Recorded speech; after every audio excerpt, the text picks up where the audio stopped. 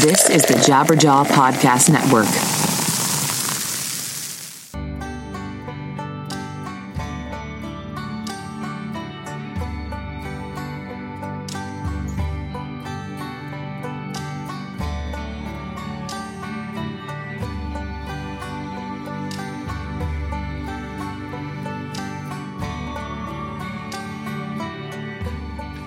What's up, everybody?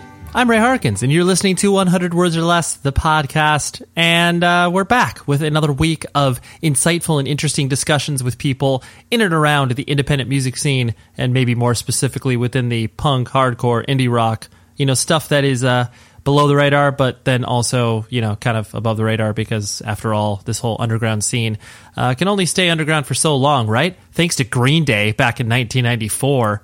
Or Offspring. Thanks, guys. No, I'm just kidding.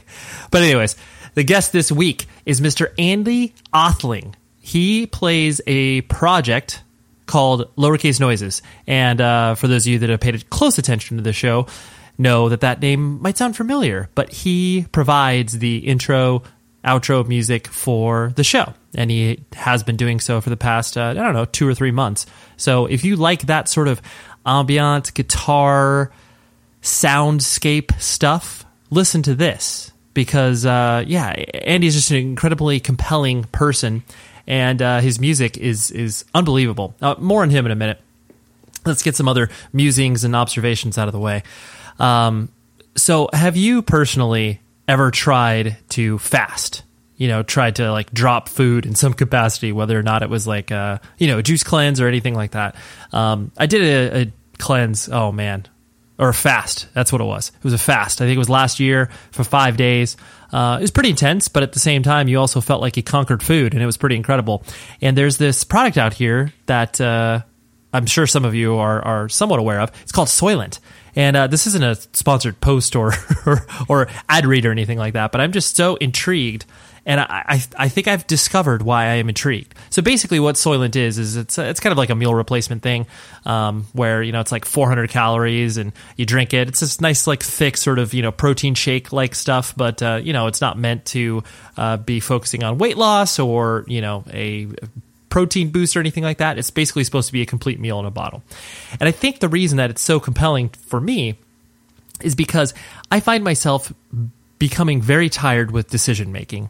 And, because every day we make so many decisions, from like what shirt you're going to wear to, what shoes you're going to put on. Like all these things just chip away at you as far as like your mental energy is concerned. And I find myself most happy when I just do the same stuff over and over. And I'm not talking about like, my recreational activities or the same sort of, repetitive work. But I find it to be so great to be like, oh, I know what I'm having for lunch. I'm having this Soylent shake. It's spectacular.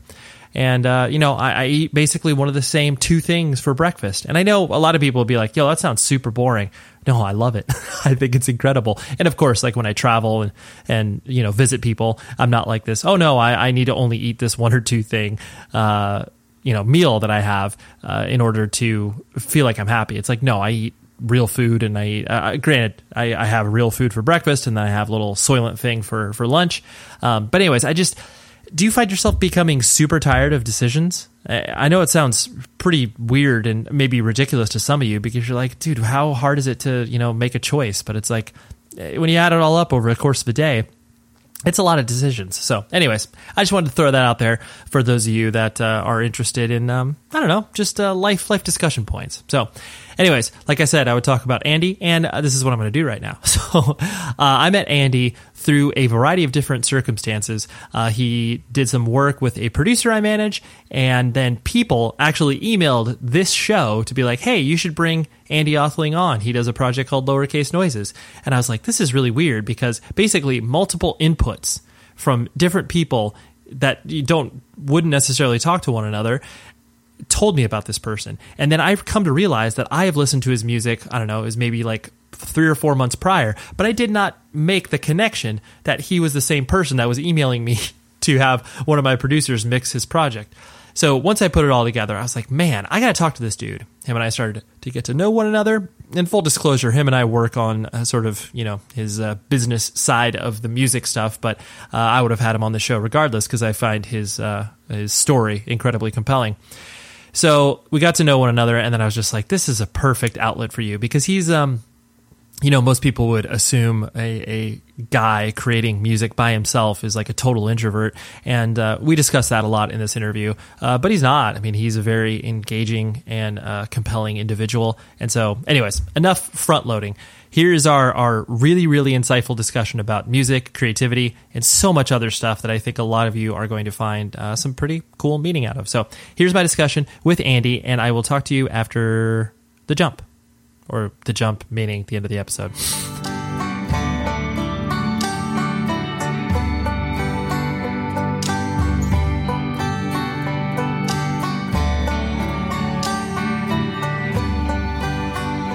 The thing that I noticed about what it is that you do is that people become emotionally attached to you. Because obviously the music that you create is very emotional. Like people can listen to it in many different settings and be affected by it. Because you are obviously I'm going to paint a picture of being a solitary person out in the desert of Albuquerque. Was it weird when you first started to get, I guess, just feedback in general, like people being like, oh, "Hey, I really like this," and you're like, "Oh." Or how did that kind of start to manifest itself? I mean, yes and no. I mean, because all I'm really trying to do is recreate feelings that I feel. So when people say I feel something, I'm like, well, good, because that's the point. Right. But the thing that's weird about it is, and simultaneously the thing I like about it is people feel wildly different things about the same piece, which is what I like about this style of music is it's a blank slate for people to be like, this made me feel incredibly peaceful and happy. And then someone else says about the same thing, this is an incredibly melancholy piece of music. Mm-hmm. And those are both completely valid interpretations of the same thing. Right. And it's not even necessarily what I was trying to recreate when I made the piece. So, but yeah, so it's weird and not weird at the same time. Right. Or, yeah, I guess the because obviously since you're a single solitary unit, that there is this, people, because they place so much meaning and emotion is loaded into it, like people are going to come at you, and like in a positive way in many respects, but like because of the solitary nature of what it is that you do, like was it initially maybe not overwhelming, but just initially kind of like, oh, like the tap has been turned on, and like that's kind of genie's out of the bottle. Yeah, I would honestly say no. Like there was never a moment where it's like all of a sudden. I've never had one of those all of a sudden moments where it's like, oh my gosh, this happened, because everything's been such a slow burn. Sure. So there was never like a day where all of a sudden I'm like, oh, there's all these people emotionally reacting to my thing. Right. I can't handle that. Right. Yeah. So luckily, I feel it's to my advantage that everything has moved so slowly that I've been able to handle the little incremental jumps as it goes. So right. I can't say. I mean, there's definitely been things that weird me out, but in terms of at least people sharing their emotional experiences, that has always been a welcome experience and not an overwhelming experience, because that's ultimately what I want from this. Sure. So yeah, no, well, that's good, because you there is something that's so scary, like once you do start to get like any sort of waves of feedback, and like if you run into that wall where it's like, oh gosh, I don't know how to handle that, and then that obviously could affect your art from that perspective, right? Too. Well, and it's different for me too, because if there were lyrics, someone could say, "Man, this made me think of this," right? And, I mean, maybe a lyricist would be like, "Well, that's not even remotely close. Like, you didn't understand it." Like, there's no way for me to say you didn't understand it, because you can understand it however you want. And maybe lyricists can say that same thing too. I honestly don't know, because that's not a skill set of mine. Sure, right. Writing lyrics for songs. So maybe that's not a great comparison, but you know what I mean. Right. The thing that also struck, like as we started to get to know each other, the thing that also struck me about you even though, you know, obviously you just made fun of yourself in regards to, you know, lyricists and like not having the skill set to do that. You're very eloquent and intelligent in the way that you like express yourself. Like I don't feel you tripping over your words, or I don't feel that you are. I mean, everybody does it to a certain extent, obviously. But I was just impressed by like, yo, like you seem to have your shit together. Like, and not like I was expecting you to be some sort of train wreck or like some sort of stunted individual where it's just like I can't look people in the eye, like, you know. But you just seem to be a thoughtful, pensive person. Like, has that been kind of a through line for you, or is that something that is just kind of maybe inherent in the music that you create? I don't really know. So I feel like there's been sort of a tension for me because I'm a very introverted person, and I think there's been a learning / growth curve where my mom growing up was she's very introverted, and saw that in me at a young age and was very conscious to teach me about my introversion. And so it was like, it's good for you to say no to people. It's good for you to isolate yourself to recharge. Got it. So those things were instilled in me from a young age. But there are, so I think realizing that makes it so that, and I do think I'm going to bring this around to the articulateness you think I have, but sure. But we can take our time to get there. But I just think it helped me be confident in who I am and my personality. So I don't know. I'll tell you what I think and what I am, because I know I'm very aware of how I think and what I think, and but I don't know where exactly that skill set, if I have it, comes from. My the thing that's cool about my parents is my mom is an artist. She's a pastel painter, and my dad is like a manager in a company, and he's like super good at running meetings and doing logistical stuff.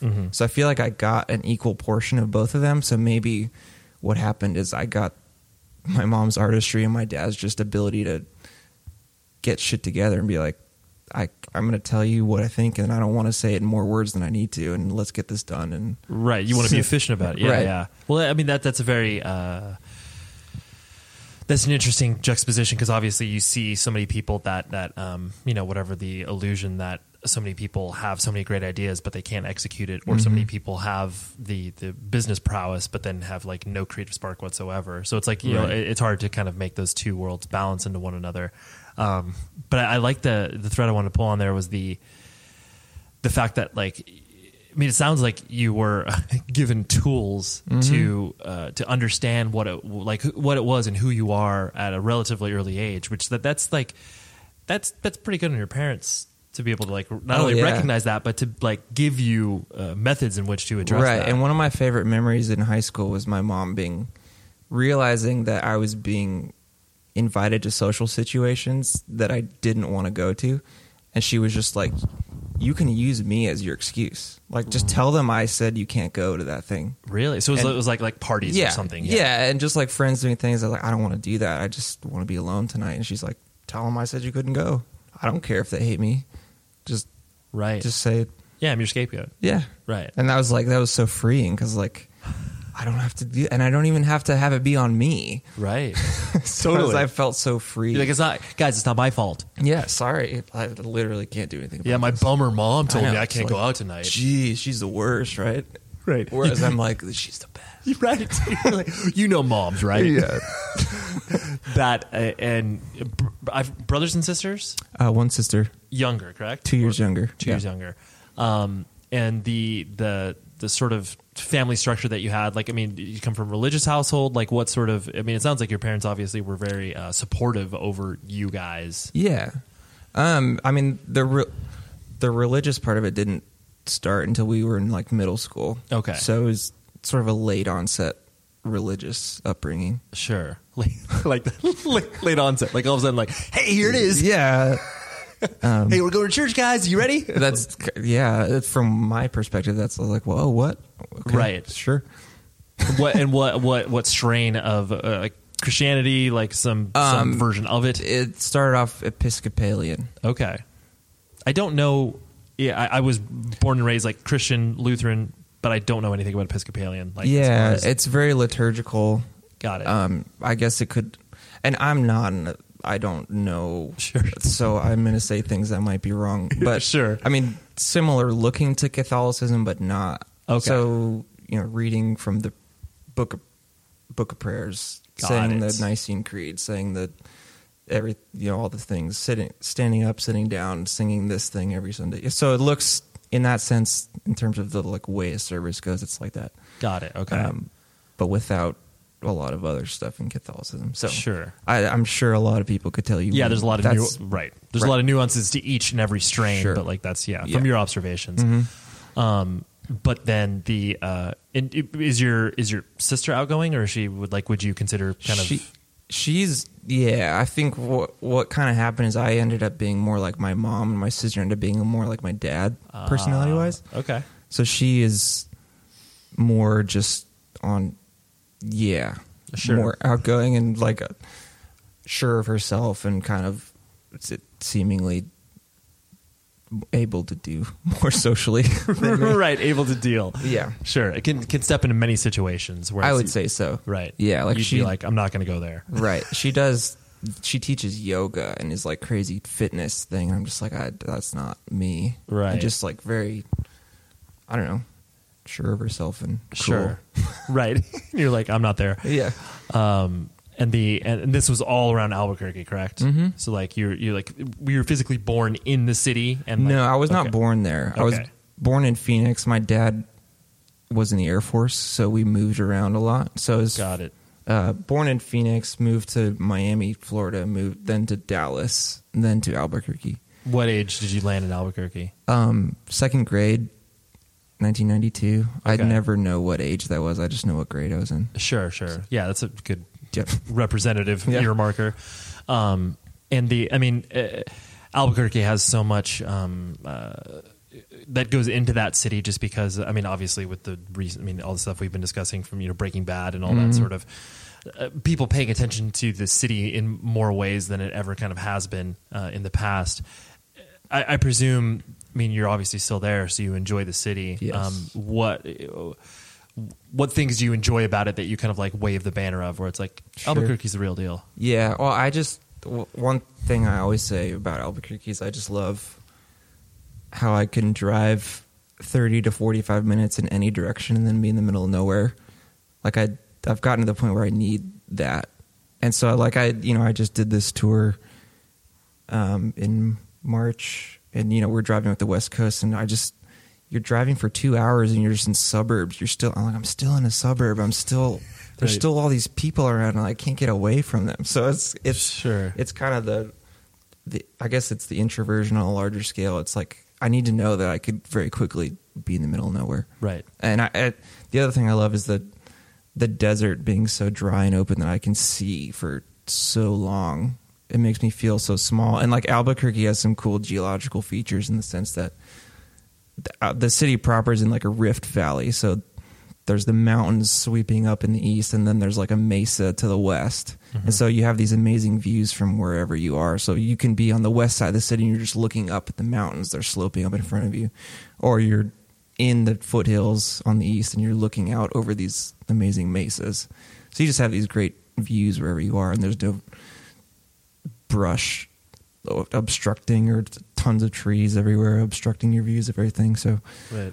the openness, the bigness, the space is my favorite thing about it. Right. And in the past couple of years, I've really gotten into beer, and we have really good beer in Albuquerque. Sure. Right. It surprises people because they're like, really? It's not San Diego? Like, no, we have really good beer. Right. Yeah. We know how to make that stuff out here too. And the nature of because obviously usually a lot of desert places have like desert people, where it's just like whether it's like Star Wars, like the Sand People, right? Or like like a redneck vibe. Like there's a lot of I'm trying to think. I wouldn't call it like outlaw element, but like there is that like the Wild West, right? There's that element of like most desert cities. Like is that something you feel is contained at all in Albuquerque, or is it more so of just kind of like, well, this is just like a very big flat city with, some really interesting highlights? There's certainly lots of different types of areas. Like there's scary areas and there's not scary areas, and there's outskirts where you're like, wow, I can't believe you live this way. People might think that about me because I actually live on the other side of the mountains in kind of a forest area and away from the city. Right. But there's certainly lots of saying it's just like a desert city is not that representative, because we do have the Rio Grande running through. So there's like the Bosque area where it's like very green and wet, which is weird. Just a strip along the river. So that's a completely different area versus the west side where the mesa is versus the east side where the foothills are. And so there's just lots of cool little areas and different types of people doing different things. Right. And then because, like you mentioned, obviously the introversion and the fact that, you were given tools so you knew how to kind of like cope with that to a certain extent. I'm not saying cope like it's like some issue, but just like the understanding of it. Like, was it difficult for you to kind of like find friends or like find people that you were into the same things for, or was it just like no, I just had a select group of people that I hung out with? I don't remember ever. I feel like whoever the people were around who were doing the same thing I was doing was always enough for me. And no, I don't have any recollection of feeling lacking in that area. I'm mostly of the opinion that the more people you add to a thing, the worse that thing gets. So, like, I'm always fine with like a core group of 2 or 3 people that I'm like close to. And the one thing that I sort of don't like about myself is I'm very proximity based with friends. So, as soon as high school ended, I basically didn't talk to any of those people ever again. As soon as college ended, I basically didn't talk to any of those people again. So It's just like I don't have the mental energy to keep up with, oh, you're now over here. I just that's too far. I can't. Right. Like, you've got to be doing something with me, and we to be the same. We got to occupy the same space. Yeah. And I think there's a lot of things about me that this is the wrong use of the word and potentially offensive, but like mentally disabled in the sense that it gets filled up too quickly, and I can't do this thing anymore. Now that I'm not good at being your friend now that you're not near me. Sure. So the tethers that are created from that are, it's difficult for you to maintain because like frankly, it takes effort and like effort that is out of your scope of I guess willingness to be able to like I just can't do that. Sure. And you recognize it. Right. And I guess I'm more of a fan of like I'd rather have a very small amount of really close friends than a lot of and maybe part of it is like, oh, how can I be a good friend if we don't see each other and we live in different states? Like, so I just can't do that. Yeah. So, but then that's part of it. To counter that, there are probably people where it's like you could drop back into. There are those people, right? And to me, that's like the true definition of friendship, where it's like you don't see a person for 10 years, you spend 2 minutes catching up, and then you drop right back into who it is you are with each other, right? Which is good. Yes. And so then as you obviously started to matriculate through school, like was music always kind of the pull for you, or were there other things that you dabbled in that you were drawn to? So there was, I was into sports through high school. Mm-hmm. But music didn't, I started playing guitar in middle school. Why? It was purely because my parents said, you need to play an instrument. We're going to pay for lessons. You can pick whatever instrument, but you have to pick right now and just do it. Right. And so I was like, so my dad played classical guitar, and I was like, okay, I'll just play the guitar. And so I did it. They forced me into it. They pressure ordered you. Right. You were looking at a menu, which was great. Right. Yeah. Which I'm so glad they did, obviously. Right. It's a good thing you chose wisely as opposed to like a tuba. Yeah. Maybe I'd be making a living on the tuba. Right. Who knows? Who knows? Yeah. But it was, like, I mean, you asked if music was the pull. Like, music was always just like a side thing that I enjoyed. I was kind of a nerdy kid in the sense that I was really good at math. Okay. And I did well in school, and I always just assumed, like, my dad went to the Air Force Academy. There was a long period of time where I was like, well, everyone just does what their dad does, so I'm going to go to the Air Force Academy and fly F-16s like he did. Right. But then he was an actual pilot. Yeah. Wow. Yeah. Which is awesome. That's pretty rad. Yeah. He was. I presume Top Gun was a regular rotation in the house. I don't know. I remember seeing it once and being very disturbed a long time ago. Well, yeah. I mean, especially when Goose dies. I mean, that's exactly what I'm talking. Yeah, that's a huge deal. Yeah. Spoiler alert for a movie of 25 years. Yeah. Sorry. No, but yeah. So you were drawn to the stuff that obviously most people are just like, I can't get into that. Like, well, math is hard. Yeah, no, I was not that I was drawn to it. I just saw my dad, and I was like, he plays guitar a little bit on the side, and he has a career in this.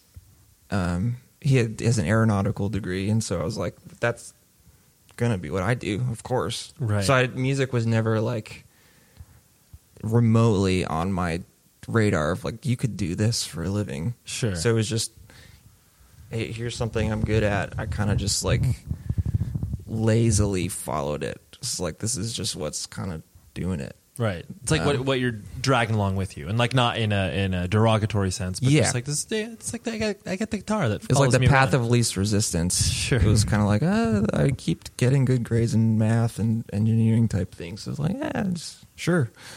Keep going. And you don't strike me either as like having the streak of rebellion at all in regards to like pushing against the parents or doing anything that was sort of outside the.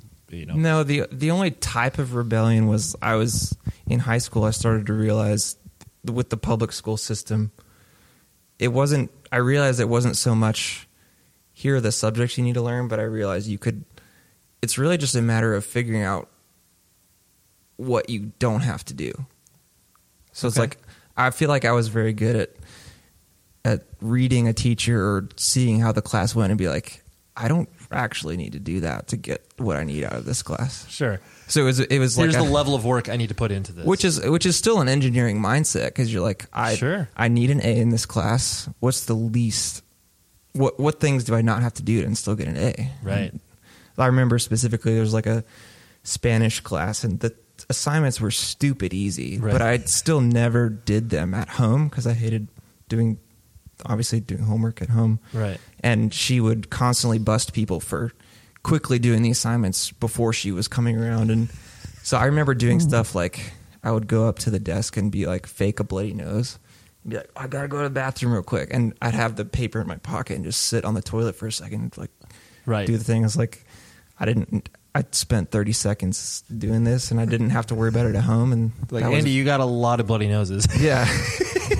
Yeah. Sure.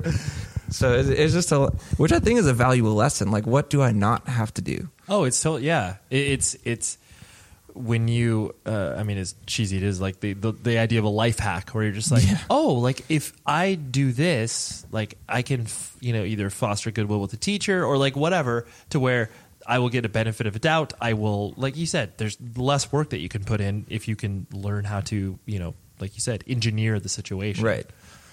And so as you started to like approach, moving into college and stuff like that, I presume there was no other path for you in regards to like you were always going to go to school, like you were always going to continue your education. Yeah, and I don't even college. The choice of college wasn't even a thing. I didn't, because there's the in-state tuition was like it's basically free. It's like okay, sure. I don't remember really making a decision for a long time.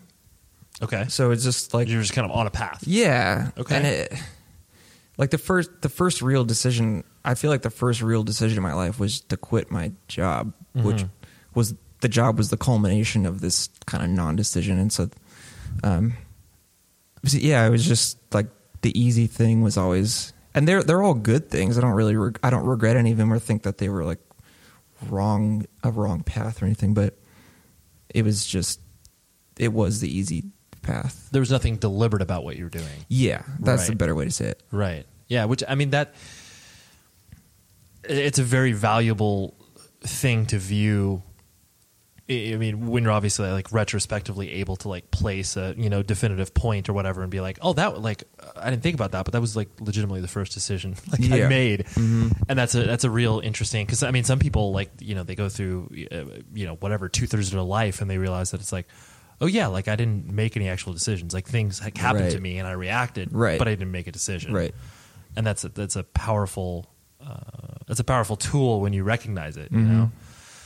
And so you studied computer science, or what did you study in school? Yeah, computer science. Okay, and was University of Albuquerque? Is that a thing? UNM, University of New Mexico. Oh, that's right. Yeah, Yeah. that's right. Aggies, right? I think. Or No, something? that's state. We are the Lobos. Lobos. That's right. I should know that. Yes, you should. I should. I'm just kidding. I don't know why you would know that. No, You don't have to I know like that. college basketball, so you Okay. guys had an okay team, I think. Probably know more than me about it. So, yeah. Yeah. But I just know the mascots that are always, because Okay. usually it's funny mascots for the most part. Like UC Santa Cruz, I think, is the banana slugs. Oh, really? Yeah. Okay. Yeah, there you go. Okay. You never knew that. But and so I presume, like me, obviously, like since we know each other, I know that you have you're attracted to technology. So like Yeah. I presume computers were a part of your life from the moment that one was brought in the house. Yes. Were you doing computer repairs? Were you like, what were you doing with these? I'm trying to think. I was definitely like, of course, like games were the first thing. Sure. But I also remember. You doing Counter-Strike and stuff like that, or were you I don't playing? know. No. It was. I was big into racing games. Oh. Car racing games. Was it Gran Turismo on PC, or is that? I was that more a Need for Speed guy. Oh, right. Need for Speed 2 was my jam. Okay. But in terms of doing like more the technical side of stuff, like my parents got me the Lego Mindstorm set, which was my first like there where you could program the brain of it. And then like yeah, I remember. and then you right. load it into the like infrared thing and it goes into the brain of the Lego thing and the car then reacts how you programmed it to react. Sure. That kind of thing. That's right. So I that forgot was- about those ones. Yeah, so that was kind of my first like programming, going deeper into like doing something with a computer and doing that kind of thing. Right. And then, I mean, other than that, in high school, there was just an elective that I took a C++ programming class and immediately surpassed the teacher, who happened to be the football coach who just had to teach an elective. Right. So Yeah, I was he about to say, didn't. in order to He didn't really have an incentive to do. Care. Yeah, so I remember just getting to the point where I was programming my own games just so I could play them, which was just that's how it was fun. Of course. Yeah. You're like, I know how to do this now. So. Right, and we did all these pranks too, like the old blue screen of death. Oh, sure. So we literally made programs that. Oh, this was so great. We made a C++ program and made a desktop icon that said solitaire, and programmed it to look exactly like the blue screen of death. So when you clicked on it, and then did like a whole thing, it's like formatting hard drive and like a whole thing that started going across the screen, and like left it for the next class, Right. hoping that they would be like, oh, solitaire got installed, or some game or something. Sure. So then they clicked on it, and then they thought they were destroying their computer. Right. And couldn't Like, stop. teacher. Yeah. So that was fun. Yeah. That's a nice hack. Yeah. Yeah. The and so then like you said, the path was set before you. You were bringing your guitar along with you as you were becoming more. Independent music had started to infiltrate your brain roughly like in late high school, college, as you started to get more into like obviously stuff that was not just played on the radio. Right. See, and that's been listening to your podcast. I'm sort of interested in the definition of independent music. Yeah. Because when you think we can do that. well, I just want because I think of it literally independent. Like I think what I do would be considered it because there's literally no one Yes. else involved. But then when I think of like people say independent label, and I'm like, I feel like that is an oxymoron. Interesting. I'm like, but that. And so I hear people sign to independent labels, and I'm like, wait, but that's not. So what does it mean? Yeah, the way that I define it, independent is a company, and when I say company, like it's like these are record labels that are still solitarily owned, where it's like you can definitively point to the person and or partners I see. So it's technically not part of a corporate entity. Like obviously, Sony, Capitol, all these things. Like clearly, like they're institutions. They're obviously corporate. They're not independent. They are major labels. Okay. Whereas like independent labels, like you can run through the list of things from all whatever Cranky to Fearless Record. Well, Fearless is a bad example because they're now owned by a corporation, but. So many of these labels like that. I use that term. I use that term very umbrella-like because partially just because it's like there's so many definitions of that term. Yes, because like you said, like you would view it as such. Well, that's why, because listening to your show, people talk about, they throw out label names and band names like, I don't know, right? Like. Well, it strikes me too, and like obviously knowing you better now than I did, a couple weeks ago, where it's like there was never a scene that you plug yourself into. No, that's right, and then that you would be hearing a lot of these stories that people have as being plugged into a scene when they started going to shows when they were 15 or 16 years old, and like you didn't have that experience, right? But music still influenced you in a very profound way. Yeah, and you kept. The thing that differentiates a lot of this too is like you kept searching, like you weren't just content like listening to what was on the radio. You kept digging and finding all these different threads. And so, anyways, but that's what I would define as independent music. Yeah. Okay. That's great. Yeah, I'm glad to include that up. Yeah. And so like you started to dig in high school, and then you kept digging like as you were going to college. Well, I think what happened? It was definitely college. I was purely just a radio listener in high school, which I had a great time, as most people are, as a radio listener. But I mean, the first thing in college is a guy gave me. So it was a Dredge album. Was the first thing. I was like, I don't know what this is. It was Catch Without Arms or El Cielo? It was El Cielo. It was before Catch Without Arms came out. Sure. But then I started digging. So there was no digging until someone gave me a little like nugget, and then I was like, well, that's how it goes. So then honestly what happened is I got involved on a Dredge forum online. Sure. And so people, I was like, they were just, what else are you guys into? So that I immediately went out. The next albums I bought was Muse and Mogwai together. So it was Origin of Symmetry and Happy Songs for Happy People. Right. Which are both great. Right. You're like, this is gold. Yeah. I'm like, let's keep these recommendations going. Yeah, exactly. So, and then obviously you can follow the trail. A lot of people there, like from there was like post rock and then ambient stuff. So that's kind of where the trail led. Right. I was like, finally, because the radio thing in high school was just reactive. Like, oh, cool. That's a cool song.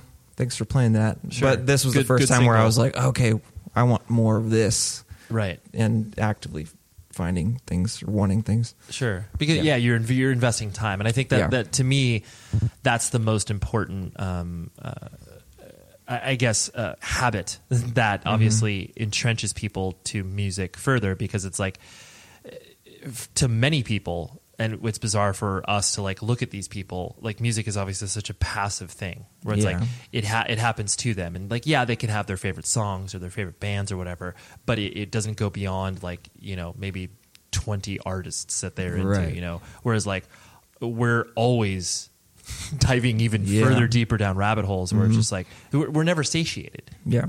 And I think that's the that's the difference, and that's why it's like I feel always passionate about putting those people, regardless of what scene they're attached to or whatever it is that they're into, in that whole independent music, whatever that may mean. And so then, but there was never an inclination of you being like, I want to play in a band. Well, I was in a band in high school. Do tell, please. Please. Yeah. No, so it was, I went through a big Guitar Hero phase. Not the game, but like, so Stevie Ray Vaughan was my first, like, I want to be Stevie Ray Vaughan. Then it was Eddie Van Halen. So I just wanted to be a shredder. Shredder, yeah. Yngwie Malmsteen. I got there, Satriani and Vi and everything. Of course. So I was literally in an instrumental blues rock band in high school. That could not be further from cool in high. Like, I mean, as far as like in high school, like. Well, what's funny is I was playing all these shows with punk bands, and people loved us. Oh, really? Like my first show experience, everyone talks about how terrible their first show was, and ours was awesome. Like we played all the songs we had, and people were like, "Play some more." And so I turned around, I was like, "Let's make let's make something up." So we just made up did a jam, and people ate it up. And these were all kids that like went to high school with you, or like a or they were like a little bit older? I don't really remember. It's probably people who came for the other band or whatever. Oh, okay. I don't. But the people that you played in the band with were all like your friends. Yeah, they were all younger than me by a year or two. Got it. But relatively, yeah. Sure. So yeah, it was like a blues rock jam thing, and eventually, I mean, long story short, I just got so burned out on it. Okay. And I was just. Were you just playing guitar for that, or were you singing at all? Or? So there was no singing, but yeah, just got it. Okay. Just guitar. Yeah, you hate vocalists, man. I do. Yeah, we can get into that if you want. It's useless. Oh, yeah, totally. Who cares, man? Who cares? But no, I just got to a point where I just got so, like I said, burned out on it, and just I don't feel anything from this anymore. Like the pursuit, for a while it was the pursuit of I just wanted like I said, I just want to shred. I just want to it felt like a show off thing, and that just wore off very quickly. It didn't. The ego of being the focal point of how good I am at this instrument. Right. That just did not satisfy me anymore, that pursuit. So I remember there was actually, now that I'm talking about it, there was a kind of transitional period where I was like, I do want something else from music, but I don't know what it is. Oh, and that's, okay. I remember trying to satisfy it by buying a Jeff Beck album. Okay. Which is really weird. Sure. But it was one of his really late ones, like it just like late mid 2000s album. It was weird, and I thought I liked it, but I didn't actually. Right. You were like, I was like, I'm going to get into this. Because I told myself, oh, this is what I needed and wanted, but then I was like, no, it's not. Right. So, and then that's basically the time when the guy in college was like, here's a Dredge album. And so that's it all kind of the period when I did. So maybe it was a lie when I said I wasn't digging at the time, because I was, now that I think about it. Right. But yeah, I mean, yeah, you can retroactively look back at it and be able to place those things. But you haven't asked me the key question yet. What's that? You don't know what the question is? No, I mean, I know that now that you're read up on me, so what's the question you've been anticipating? What was the band name? Oh, yeah, I mean, I would love to know that. I mean, especially because like most people obviously usually start in a terrible whatever punk band or like some version of what they're doing. But please divulge the name. Okay, so it's so bad. But we all had Oakley sunglasses. Oh, right. Oakley blades. Well, so listen, we all had Oakley, so it was like, of course, the band name has to reference Oakley somehow. Okay, sure. So, I'm trying to get this right. So there were minutes. There was Oakley minutes. That was the style. Okay. And then there was half jackets. Okay. There were the two. So that it didn't have the part underneath. Okay. So I had a pair of half jackets. The other two guys had minutes. Okay. So we were the 2-minute half jackets. Oh, okay.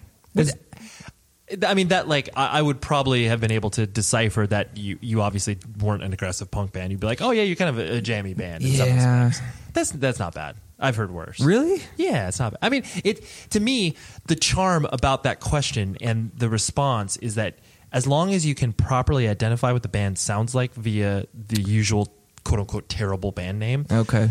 To me, that's the most important thing. Like if it's like if you were like like Government Anarchy and you were a blues rock band. Wait, like, but what if I didn't give you the background that I didn't tell you what it sounded like and that it was about Oakleys and I said 2-minute half jackets? I would never have known that. I would never have been able to be like, oh, you probably got the name is that sunglasses. Good then? So you're just like, oh, that's kind of weird. Yeah, it is. Oh, okay. I mean, granted, the context of the Oakleys makes it funnier. So we should get back together then. Is what you're saying? I think you need to bring the band back together. I think there's a bright future in that for you. That's great. But no, I like that because to me that's the most definitive thing about a first band is that you need to sound like what your band name is, because you're not all you're just reacting. You're just like, what do we sound like? Oh, puke and guts. All right, cool. Like that's what we are. Like the sound of silence, right? Or just something antithetical, right? Exactly. It's you're never gonna be zig when everyone else is zagging musically. It's like you're like, oh, we're right down the middle, man. Right. Like, we're a pop punk band, so we're gonna sound like bubblegum and balloons or whatever. So anyways, that's wow, great band names. Here. Okay. But well, I feel better now. Good. I'm glad. Yeah. I'm glad we got. Yeah. You're like, I prepared. I dragged this out of my memory banks. I appreciate that. Yeah. Hey, happy summer so far, right? It's awesome. The sun's out. You get to hang out at the beach with some family and friends and go on vacation. All that other fun stuff, right? That we all do at the summer. How about music, right? Clearly, that's an important part of all of our lives.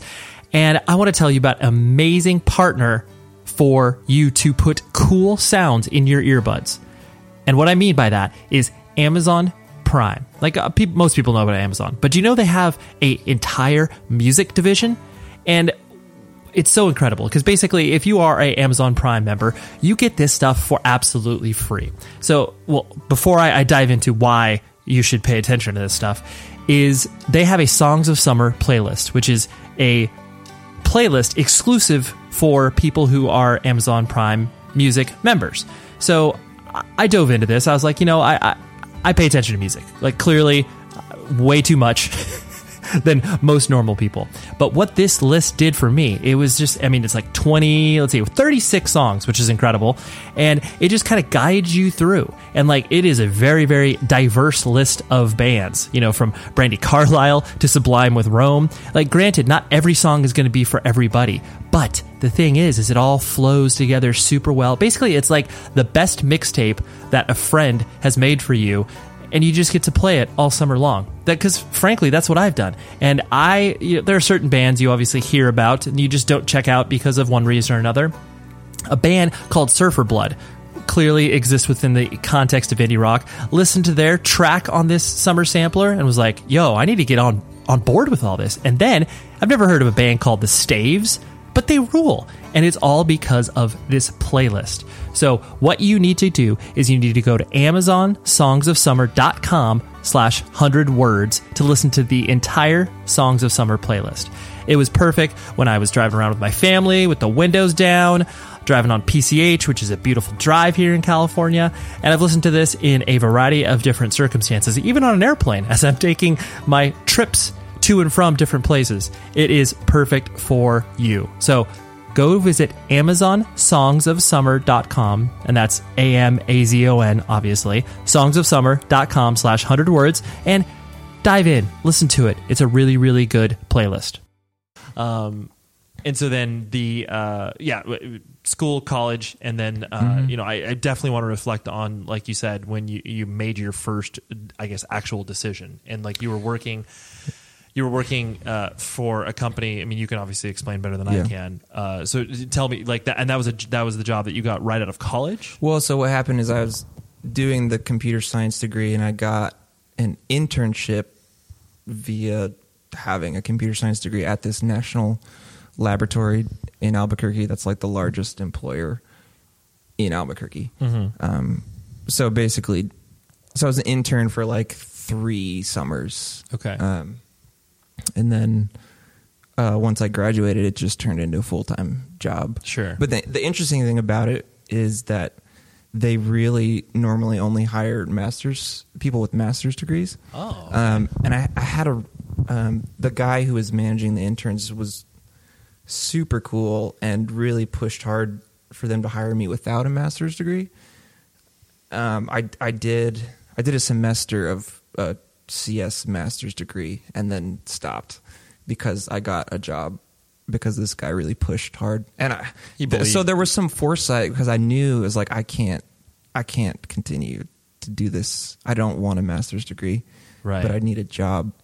So he was just really cool. And I remember talking to him about music stuff, and he just totally understood and got that I really loved doing music and was just like, and I remember telling him, I was like, hey, I'm not going to get a master's degree, but I would like to work here. So either Can I help? well, it was either if I'm gonna not finish my degree.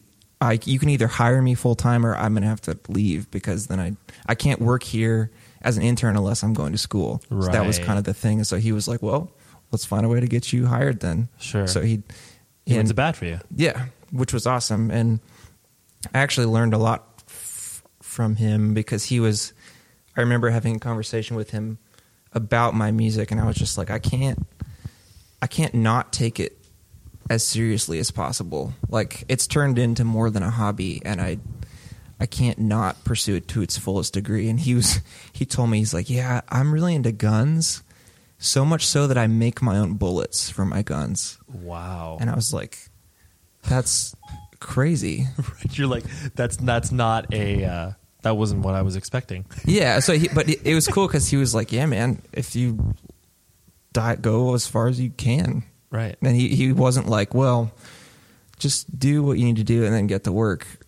Just make sure you're working here and whatever. He was just like, do what you love. Like I love making bullets for guns, which is weird, but totally. I was like, oh, I like the correlation he was trying to make there. We're just like, wow, that could not be, different, like that different from what I am doing. But right. Thank you for trying to pull that thread together. Right. And so then the Lowercase Noises essentially started to exist like at the tail end of college. Yeah. Okay. So 2007 or 8. Okay. Yeah. Is when you started to create music under that moniker. Yeah. So there's an album I made that I don't have out. Sure. My very first one technically doesn't exist anymore. Okay. It's buried within a hard drive. Yeah. Yeah. Have you destroyed those files? Like, or does it still exist? It probably exists somewhere. Okay, got it. But yeah. So you never put that out on the internet. You just basically recorded this yourself, and you were. It was on the internet, like on my MySpace page or something, and I burned like 10 CDRs for friends. Sure. But that was as far as it went, basically, and it didn't even really sound remotely close. Sure, it was a a miniature version of what it was. It was mostly, there was a period where someone gave me a cracked version of Sony Acid, the recording software. Okay. And one of my CS friends who was like, dude, I downloaded all this cracked software. I'll give you some. I was like, cool, dude. Sure. So I just I was just playing around with it, and it's that initial excitement of like, wow, I can record myself, and you mistake the excitement of recording yourself and creating something. You assume people are going to be that excited when they listen to it. Like that, you gotta. Right. That's like the first thing you got to get over when you make music or record. Like, that excitement does not transfer. Sure. Right. Like, it is exciting that you recorded yourself and you can now hear yourself back. That is exciting, but totally no one else is going to be excited about that. Right. The actual process of Right. that, like that won't impress people. Right. I accomplished this. Right. Cool. So it's a lot of other people. Yeah. I listen to recordings all the time of other people. I am familiar with the said concept of you recording. Right. Like, that isn't impressive in and of itself. Yeah. So it took a while. And I think there's that, Ira Glass video that people always talk about, like your taste. Oh, sure. That's what's important. So I feel like I kind of latched onto that early and was like, okay, this actually is not good. Mm-hmm. I mean, it is fun that I did this, but it's not good yet. Right. So totally. That I feel like that's been one of my strengths, is being able to quickly learn what was good and what was not. Right. Like viewed through your lens, like this is I feel confident that I'm putting this out there. Yeah. And and then during that time too, like, you got married at the tail end of college, or like while you were working this job? So let's see what happened. Right. Okay, so I got married right after I got my bachelor's degree. Okay. It was December. So I graduated bachelor's December 2008, got married January 2009. Okay. Immediately started the first semester of grad school. Sure. Which was followed by the ultimatum of, hey, hire me full time or I have to go. Mm-hmm. And which they hired me. So that's kind of right. So there was got married one semester of school after I got married, and then went into the full-time job. Then went into the job. Yeah. And so then, as you started to experience this job and started to realize that like this was not the place for you, the music, obviously you were still creating and it was still building, like you said, this very, incrementally slow thing. But then, walk me through like when you made that decision in your head, like, all right, well, this shit's not happening. Like, how did that kind of transpire? Yeah, it was, again, like I was talking about the slow burn of my career going upward. There was a slow burn in the terms of the realization that I don't actually, because when I got hired full time, I'm like, this is a really good salary. Like, how could I not be happy with this sort of salary, whatever? Because it was good. Sure. And solid. Is like sort of a government job. Benefits were good. Like, there's no reason to complain. And so it took a couple years to be like, oh, like this is not, yeah, this is right. So, and so I was never, it wasn't long before I quit that I realized, one, that I didn't want to do that job for the rest of my life, and two, that music was even remotely viable. So the bars kind of crossed each other very close to when if that makes sense. Yeah.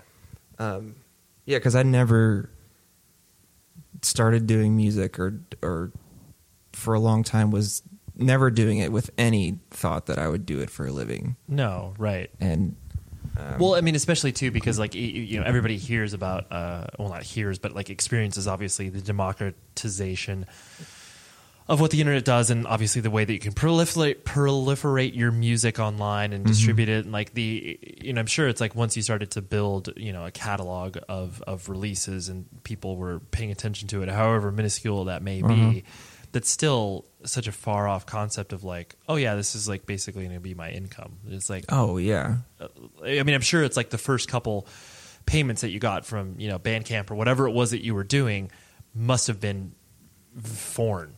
Yeah. You're like, this is like, I mean, you understand the concept, the transactional nature of people paying for music, but I'm sure it was just like, just bizarre. Yeah. Well, it's like, oh, I'll buy a coffee later. Right. I mean, it's like, okay. Totally. Like, it didn't mean anything versus the time I put into it. Right. I mean, I was, of course, appreciative that someone listened to it, but the money doesn't matter until it starts piling up, and it was super piling up. I mean, so much just money. Swimming. Uncle Scrooge. Oh my gosh, swimming in vaults. PayPal money. No, but just like it adds up enough, or at least for me, it added up enough. It took a while for me to be like, well, I gotta pay attention. It grew this to this. Like, maybe I can do this for a living, but.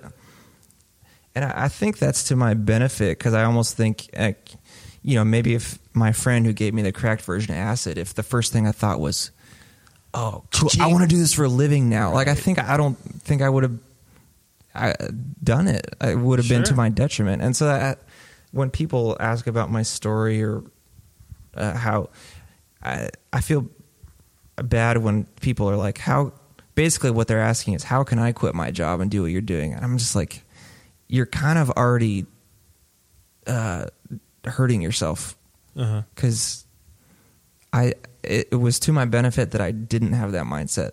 Sure. And so it's hard for me to tell somebody you should not want to do it for a living first. Right. You just should do it because you want to do it. Sure. And I just think that's a disappointing answer when people, if that's what they're asking. You know what I mean?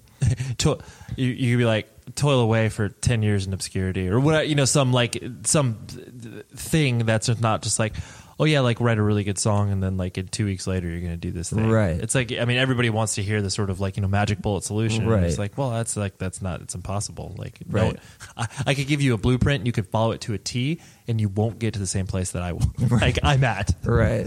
Yeah. So that it's just, yeah. And so then when you made that decision, and when you obviously like you said, essentially took the first real decision in your life and made that step, like scared, liberating, like what sort of feeling? Well, the interesting thing about it was because through a complete chance, friend of a friend of a friend, I got offered to do two tours in 2012 with a band called Future Forestry. So I did a 2-week tour in September of that year, which I just took vacation from work. Okay. And that was fine. And you were playing under your moniker, like you were playing with them, with that I was band? their guitar player. Got it. So Okay. not So Lowercase Noises, right. anything. And then then there was another tour in December, a 4-week tour, and I was out of vacation time. So the interesting thing, like I said, it was the first decision to quit my job, but it was actually in some sense not a decision, because I went to my boss and said, "Hey, I need 4 weeks off now. I know I don't have any vacation left, but just do it unpaid. That'd be fine." And she just said, "No, you have to stay here." Yeah, it's like, so it was basically, you can quit your job and do it, or don't do the tour and keep your job. So sure. I was just like, I can't go back on what I committed to Future Forestry. Like, I told them I would do the tour, so I'm going to hold up to that. And two, it was just, I don't think I'd be able to live with myself if I didn't take the chance and quit and do it. Right. So I at least I'm glad I had the foresight to be, I'd rather this fail and know that it failed than just to be wondering, I'm like, man, what if I hadn't have bailed on that tour? Right. I'd still probably be there right now. What did your, was this met with quizzical looks from like your wife, your parents being like, what are you doing, dude? Well, my wife is amazing and was super supportive, and we'd already been having the conversation maybe a year prior to that, like, let's try to put some things in place so sometime 5 years down the road we could shift over to have this be the living, because I was already generating income through licensing and through a few different little things that were like, oh, this is actually somewhat not substantial, but like not chump change either. Sure, right. So we were strategizing already. So she has always been supportive and great. The interesting thing about my parents versus her parents were, her parents come from her dad went out on a limb to make a long story short, like, made their family basically bankrupt or almost bankrupt, and then bounced back to have a crazy successful business. So they basically bottom to top. They've done the whole thing. So they were very supportive and understanding of a risk. Right. So like, it's good. We took a huge risk. So it'd be hypocritical of us to be like, no, don't. Like, and I can look at them and be like, well, you did. You did that. It's kind of similar. Right. So they were very supportive, and even to the point, like, we're trying to help you such that your bottom doesn't have to be as low as ours was when you make this happen. So that was amazing. My parents, I didn't get it to that extent, because, I mean, what it looked like was, okay, so we were pregnant with our second child at that time. Sure. So I quit in November 2012. Our baby was due February. We still owned a house that was on the market, so still paying a mortgage on this house. That the mortgage was way too high with the income, and it hadn't sold yet. That's a lot. That's a lot of weight on you. And then losing health insurance with a pregnant wife.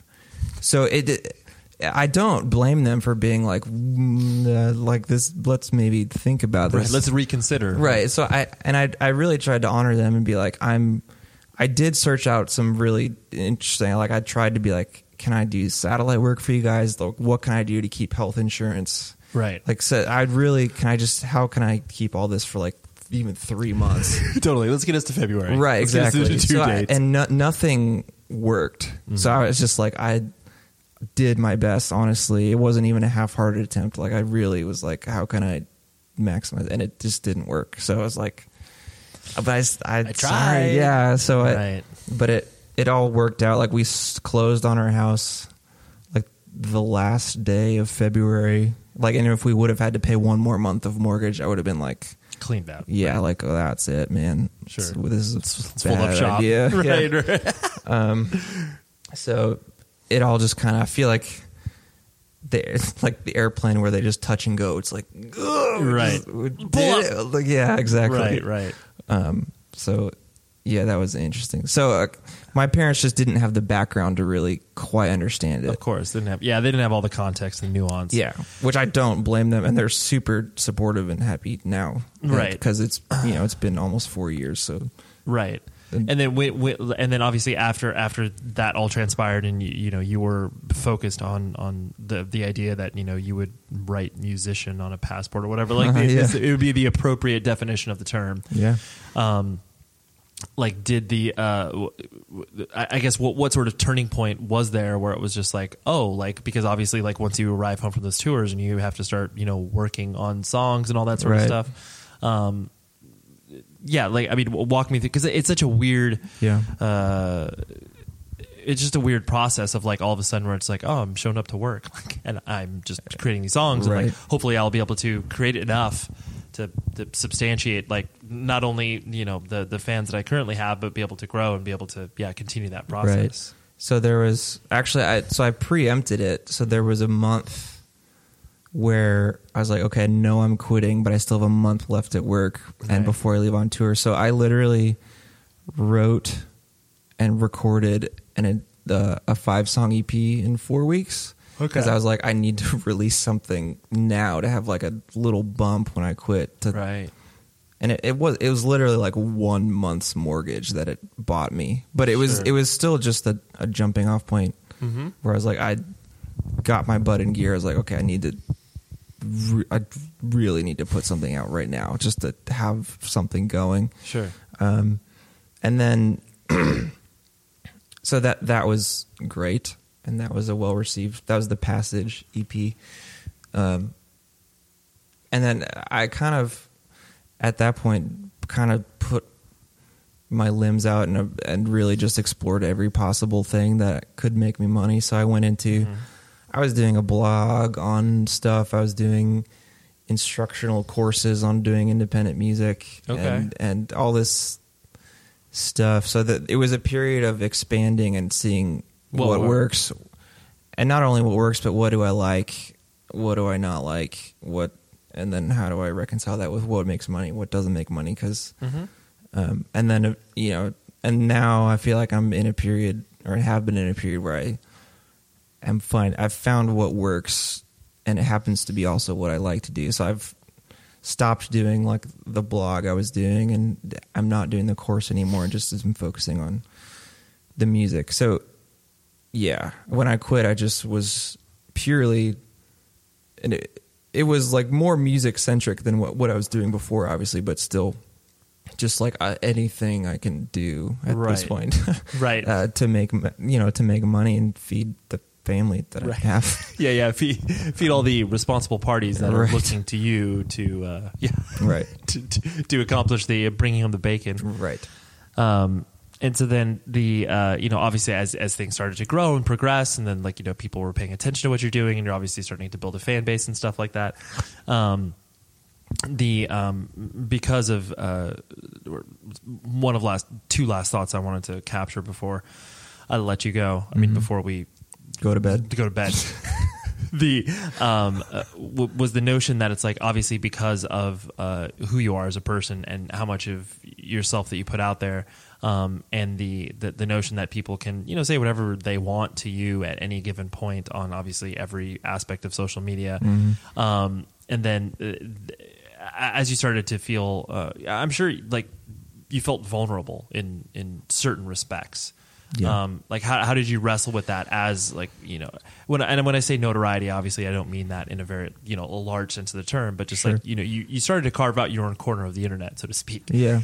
So how did you adjust to that attention that was coming at you? Like, good, both good and bad, kind of what we were talking about earlier, but I would probably have to say mostly not well. I mean, I guess regarding the negative stuff, and I'm still not great at it, but I just, I really have a hard time, especially since basically my entire career is based on the internet and not going to shows and doing like a live experience. I dabbled in it. did a tour a month ago, whatever. Right. But for the most part, it's the impersonal internet thing, and there's so many aspects to that. But yeah, I'd have a hard time with it. At both, one, not really believing people who kind of gush about it, and like not accepting the praise, but then believing the criticism, which is, even when I say it out loud, I'm like, it's stupid to do that. Right. It's easier said than done, though. Yeah, and it's so the medium, social media and YouTube, like YouTube is the key to my career. I mean, I couldn't do what I'm doing without those things, but Sure. the mechanism of those sites feels lacking to me in terms of the personal. So I just, that's hard because I like I said, I end up discounting the good feedback because I'm like, well, it's whatever, and then the bad stuff I still let it through.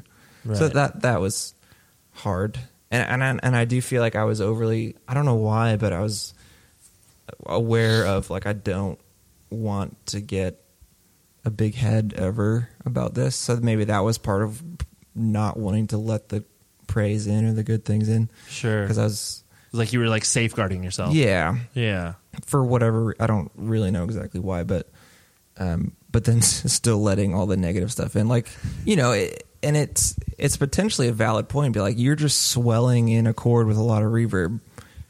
Do you actually know how to play the guitar? Right. And like, I do, but I can see how that person would think that I don't know how to play the guitar. Sure. That is like kind of like a bummer, and I can't. The medium doesn't let me explain, like, well, here's what I'm doing and here's what I have done. Like, you can't get all that nuance. So it's just kind of, it's a bummer that you can't. That's just always kind of haunted me about the mediums. It's like, I just can't. I don't know how to give you everything. Right. There clearly there's limitations in every tool that you're utilizing, but you feel, I mean, utterly constrained in ways that obviously you can't express yourself appropriately. Right. Yeah. And that sucks. Yeah. Yeah. And I mean, I'm sure you either grow accustomed to the way certain things are, and so you're able to kind of adapt and just be like, okay, like that's something that I just do, and I have to ignore this. Yeah. Like you either grow a callus to it, or you know, you're just able to divert that sort of, you know, thing. But then a thread I wanted to pull, the last thing I wanted to pull on was the idea, you mentioned this earlier in regards to people looking for stuff from you, like whether that's, you know, like people reflecting on, you know, the gear that you have, reflecting on, you know, the career path and all that sort of stuff. And the ability to kind of weed out, you know, the whatever it is, you're trying to decipher what it is that people are like looking. Right. And you're even though you're introverted, you really do wear your emotions and your heart on your sleeve, from what I can tell. Would you agree with that? Yes. My wife would agree with you too. Right. And so like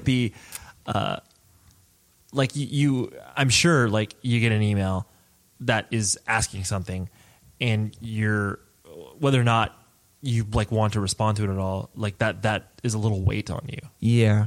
Well, because I feel a responsibility, because I want to know what their actual question is. And sometimes, kind of like what I was saying, when people want to know about how I quit my job or whatever, like the true answer is not what they want to hear. And that weighs on me, because you ask the question in a different way, but I think I know what you really want, and I think that I can't give you what you really want.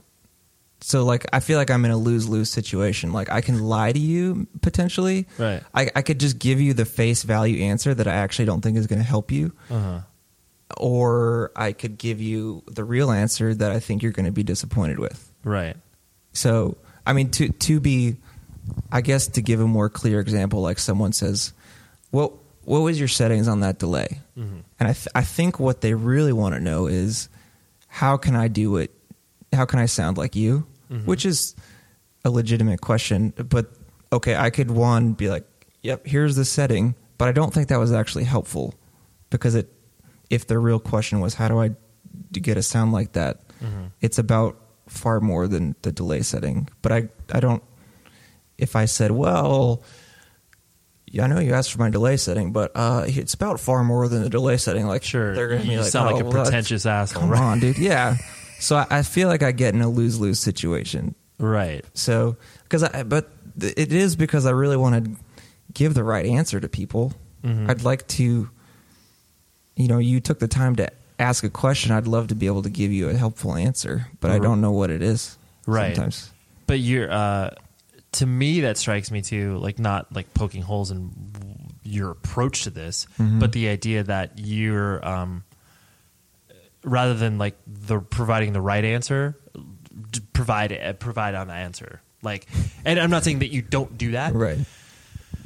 but just that notion of you maybe are placing, whatever, the proverbial cart in front of the horse, where you're just like, because you are a thoughtful and obviously introspective and you think about these things, like you're dissecting a person's sentence. You like, I mean, the fact that you say, what do you truly mean? Right.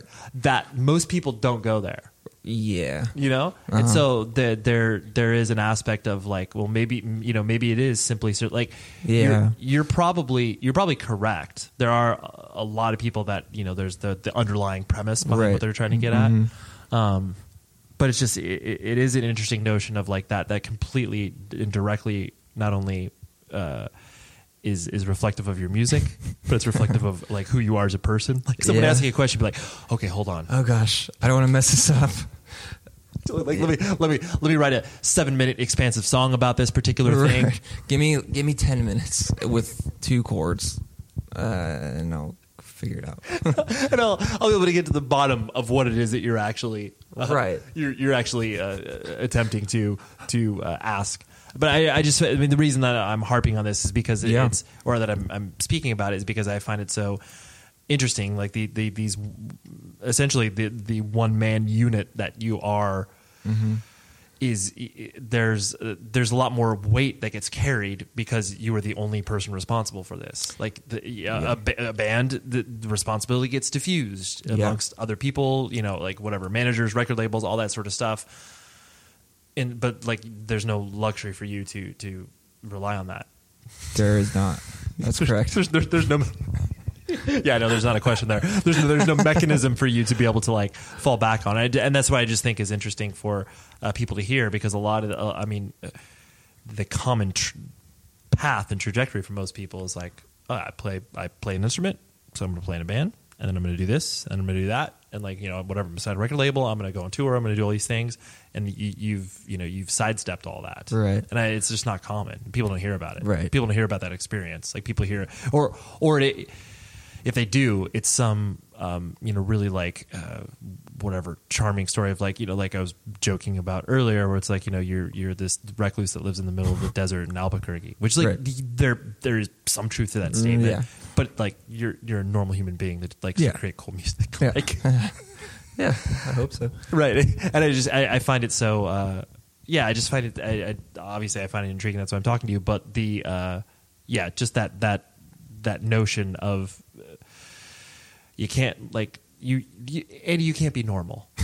Like I mean, do people assume that you are like there's something inherently like just kind of off by the fact that it's like, oh, like why don't you want to play with anybody else?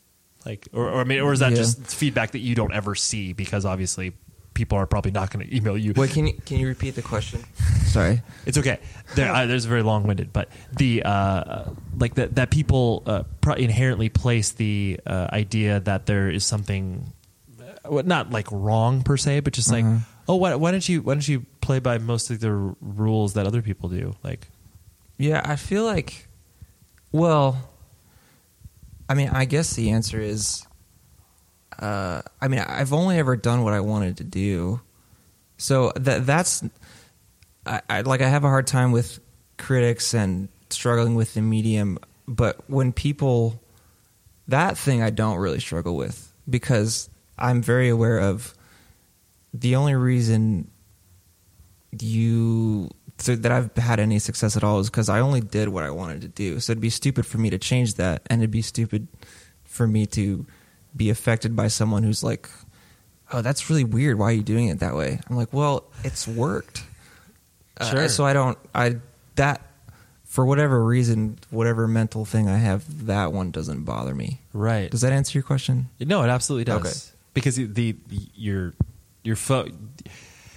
ultimately you're just focused on creating what you want to create. Right. And that's the most liberating thing that anybody can obviously do. Right. And I'm very protective of that because I know the moment I stop doing something because I want to do it, that's when it's gonna. The irony is that people will be like, "Man, can you do an album like this again? Can you go back to this?" Mm-hmm. And the irony is I made the album you like because that's what I wanted to make at the time, and you're telling me to stop doing the thing that made you like me in the first place. Right. So, for whatever reason, I'm very aware of that, and it's easy for me to realize when people are doing that and be like, "Oh, sorry." Right. Yeah, there's a time and a place. Yeah, like you can keep listening to that old album if you want. That. Yeah, glad you caught it. Like, I'm glad you came along. Yeah, but I'm doing what I want to do, and you can jump off if you want or whatever, but that's why you're here in the first place. Right. No, that's just, like I said, it's a really liberating thought. So. Yeah.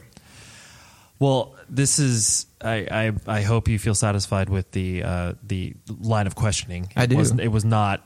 I tried to divert from all of the maybe the tropes that you were you were used to. So I tried to keep it nimble. No, this was great. I really appreciate you pouring things out in ways that you maybe haven't in the past. No, I appreciate you pulling things out of me that haven't been pulled out in the past. That's good. We're pulling things out of each other. Okay. That sounds disgusting. In this hotel room. All right. That was Andy. And pretty deep discussion, right? I want to mention that we actually did this in our hotel room.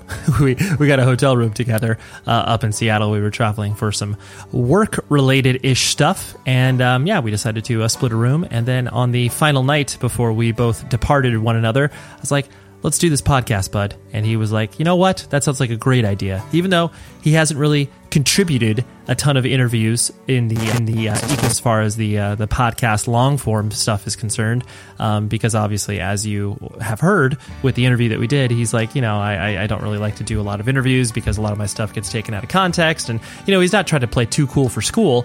He's basically being like, I this is my medium, and I believe in this medium more than I do the random person talking to me about my guitar pedals. So, anyways, thank you very much, Andy. I really appreciate it, and I'm glad I got to know you over this conversation and many subsequent conversations. Next week is going to be a fun show, as they always are. This one is a little left of center because most of you will probably have no idea who this person is.